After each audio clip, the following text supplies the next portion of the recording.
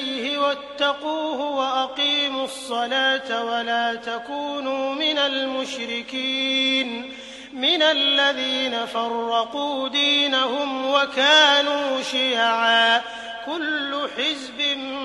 بما لديهم فرحون وإذا مس الناس ضر دعوا ربهم منيبين إليه ثم إذا أذاقهم منه رحمة إذا فريق منهم بربهم يشركون ليكفروا بما آتيناهم فتمتعوا فسوف تعلمون أم أنزلنا عليهم سلطانا فهو يتكلم بما كانوا به يشركون وإذا أذقنا الناس رحمة فرحوا بها وإن تصبهم سيئة بما قدمت أيديهم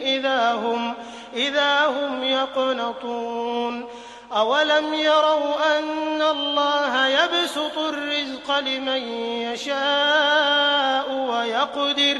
إن في ذلك لآيات لقوم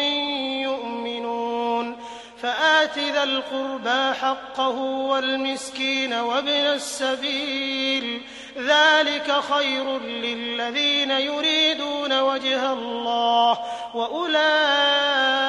هم المفلحون وما آتيتم من ربا ليربو في أموال الناس فلا يربو عند الله وما آتيتم من زكاة تريدون وجه الله فأولئك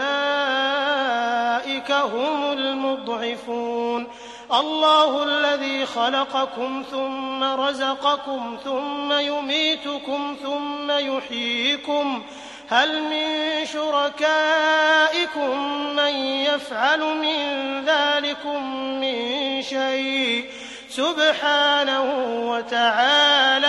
عما يشركون ظهر الفساد في البر والبحر بما كسبت أيدي الناس ليذيقهم بعض الذي عملوا لعلهم يرجعون قل سيروا في الأرض فانظروا كيف كان عاقبة الذين من قبل كان أكثرهم مشركين فأقم وجهك للدين القيم من قبل أن يأتي يوم لا مرد له من الله يومئذ يصدعون من كفر فعليه كفره ومن عمل صالحا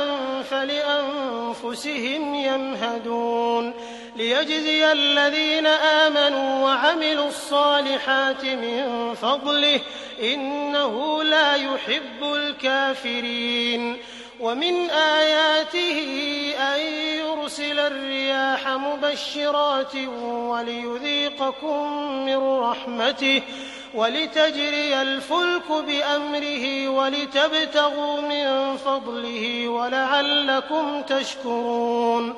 ولقد أرسلنا من قبلك رسلا إلى قومهم فجاءوهم بالبينات فانتقمنا من الذين أجرموا وكان حقا علينا نصر المؤمنين الله الذي يرسل الرياح فتثير سحابا فيبسطه في السماء كيف يشاء ويجعله كسفا فترى الودق يخرج من خلاله فإذا أصاب به من يشاء من عباده إذا هم يستبشرون وإن كانوا من قبل أن ينزل عليهم من قبله لمبلسين فانظر إلى آثار رحمة الله كيف يحيي الأرض بعد موتها إن ذلك لمحيي الموتى وهو على كل شيء قدير وَلَئِنْ أَرْسَلْنَا رِيحًا فَرَأَوْهُ مُصْفَرًّا لَّظَلُّوا مِن بَعْدِهِ يَكْفُرُونَ فَإِنَّكَ لَا تُسْمِعُ الْمَوْتَىٰ وَلَا تُسْمِعُ الصُّمَّ الدُّعَاءَ إِذَا وَلَّوْا مُدْبِرِينَ وَمَا أَنتَ بِهَادِ الْعُمْيِ عَن ضَلَالَتِهِمْ ۖ إِن تُسْمِعُ إِلَّا مَن يُؤْمِنُ بِآيَاتِنَا فَهُم مُّسْلِمُونَ